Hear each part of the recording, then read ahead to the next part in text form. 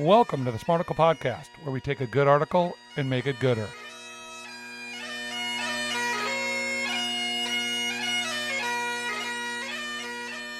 Okay, it is Faithful Fridays, Brandon, so that means, and maybe this is the first one of the year, maybe it's the second, doesn't matter. The rule's still the same. Don't use any bad words, Brandon. Faithful Friday. As we like to do on Faithful Fridays, we tune to our good friend, Richard Rohr, the Center for Action and Contemplation. You can find our good friends at the CAC.org. They're doing a series called The Prophetic Path, a journey to the heart of God. Let me read one of Richard Rohr's recent segments. Quote, in many ways, I think part of the explanation for perhaps the powerlessness of much of modern Christianity has been that it has lost touch with the Hebrew Scriptures. In particular, we have lost touch with the prophets. When we lose the sense of the prophets and their vision, we enter a very overly spiritualized interpretation of Christianity. The prophets kept the word of God earthly. They kept it whole. They kept it real. They would not let us divide earth from heaven. They put heaven and earth together, and they said, it's all one. So when I think of the prophets, Brandon, I think of like crazy guys running around yelling at everybody, telling everybody that they're doing everything wrong. That seems fair.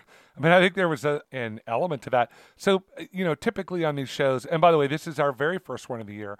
The last one of 2022 was the very first God Talk we ever did about Father Rohr. So it's sort of a bookend of that. But rather than me going off on prophets, I'd love to hear what you think of when you think of an Old Testament prophet. I mean, other than a crazy guy running around, what is your thought when you hear about the prophets? Well, I really do kind of truly, as like growing up, Obadiah and such, I kind of thought they were the crazy bearded people wearing sackcloth, running around telling everybody on earth they were doing things wrong. But I do like this idea of what Rohr is telling us, that they're the ones keeping it real. They were the ones, which, by the way, is one of the things that Richard Rohr has done for my life, is say that heaven is here on earth. God, humans, everything that goes on is all the same. There's not some heaven that I'm going to eventually get to, and it's going to be way different than where I'm living now. And so I like this idea that the prophets, if I go back and read the Bible, Brandon, are going to keep it real for me.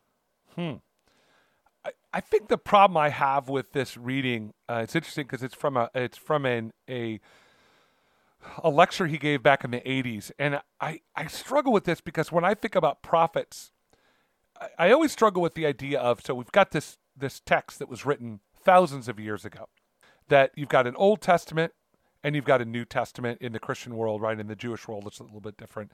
But the prophets in the Old Testament were the people that were sort of keeping the Jews of Israel or the Jewish people in line with God's covenant with them, right? That was the idea, the basic idea.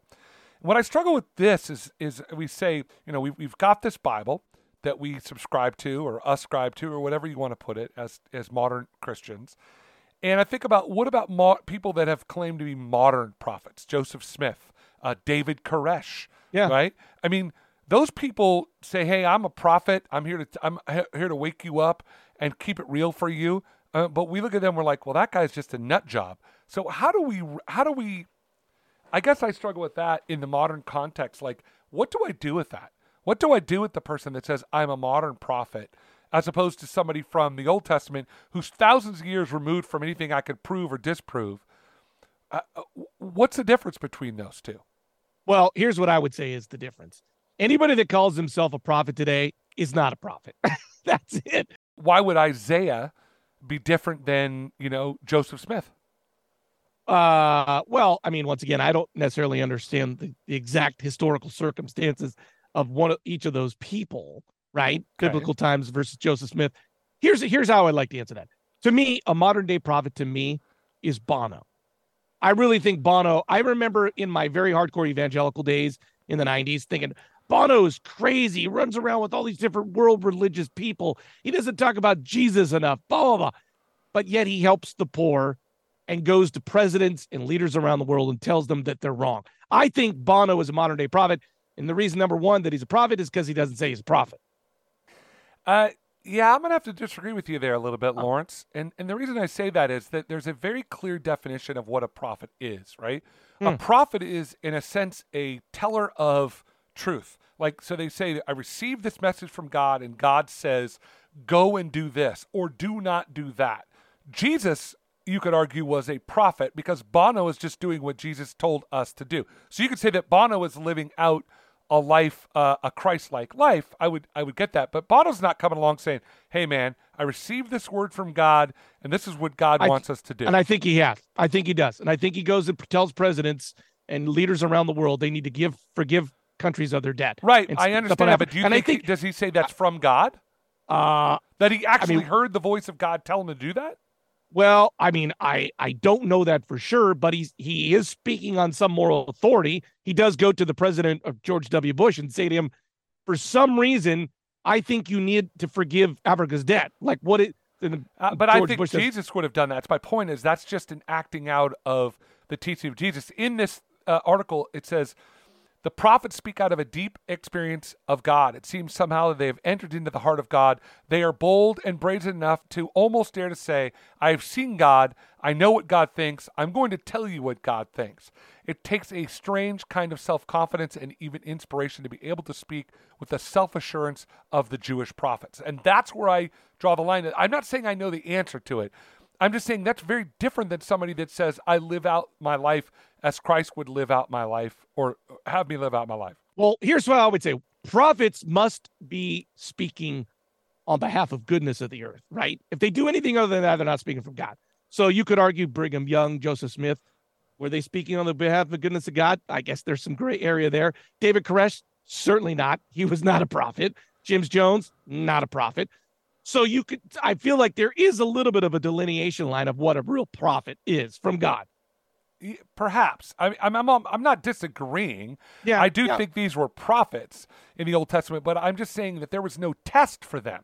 We could look at David Koresh and say, here's the story of this dude. He's a nut job. Joseph Smith made this stuff all up, right? I mean, we could look at that and say pretty easily, definitively. By the way, millions of people disagree and think that Joseph Smith truly was a prophet. But we could look at it as sort of outsiders and go, yeah, no, dude, you didn't have golden spectacles. You didn't have some tablets that you just conveniently dropped and lost in a well or something, right? There's just a lot of weird things that Joseph Smith is close enough, historically speaking, that we could test for that. We can't test for Elisha or Isaiah or Obadiah or Amos or whatever these prophets might be. So there is a level of, we take this on faith, that they are what they were. I don't think that's what Rohr's pushing at here. I think what Rohr's really saying is that we need prophets to be able to connect us to God. So what does that look like in a modern context? What does it look like to you to have somebody that connects you to God? I mean, you're saying it's Bono. I don't know if that works for me, but what does a person in the modern era do to find a prophet? Well, I mean, not to make this overtly spiritual about us, but you have been a prophet to me in times when I've needed to be told a very strong truth. You've told it to me. No, dude, that's a confidant. That is a maybe a guide, whatever you want to call it. But I have never once claimed in my life to have heard the voice of God.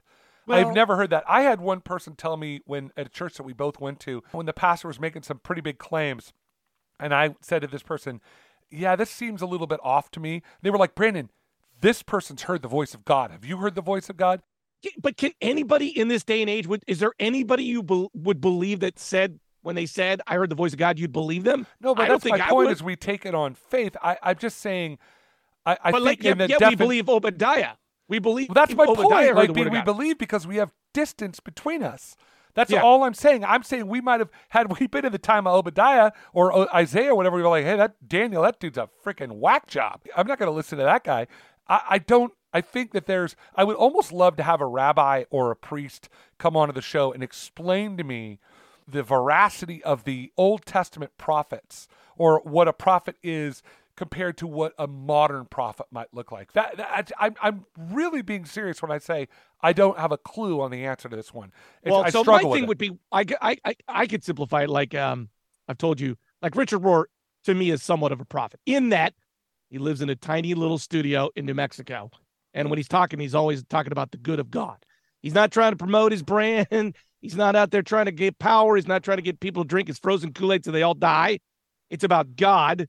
And he's not gaining anything. That's a prophet. It's about God, and you're not gaining anything. Anybody else is not a prophet. Huh?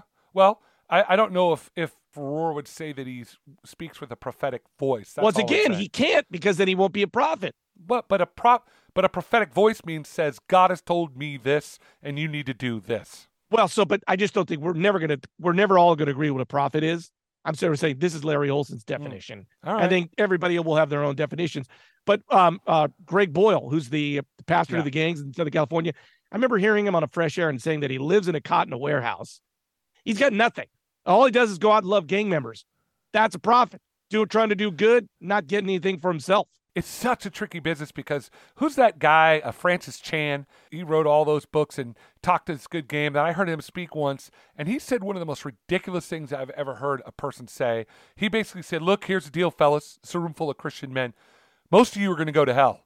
I was like, what? Dude, you're telling everybody in this room that's doing the best they can. I was like, that dude would have said, yeah, I'm a prophet, and, I'm a prophet of God. Maybe I misheard him. I'll give him a little bit of grace. But, I mean, you're right. Francis Chan might not be the best example, but I still struggle with the idea of what a prophet is. I really do. Well, so here's another one. I just want to add another one. You're not a prophet if in your house you have an elevator. I don't think you can be. I'm just saying. Just throwing that out. I don't think anybody with an elevator house probably would say they are a prophet, Larry. But I would like to thank you once again for teaching me about things of which I do not understand. And I'd like to thank Father Rohr for challenging us to think. Hallelujah.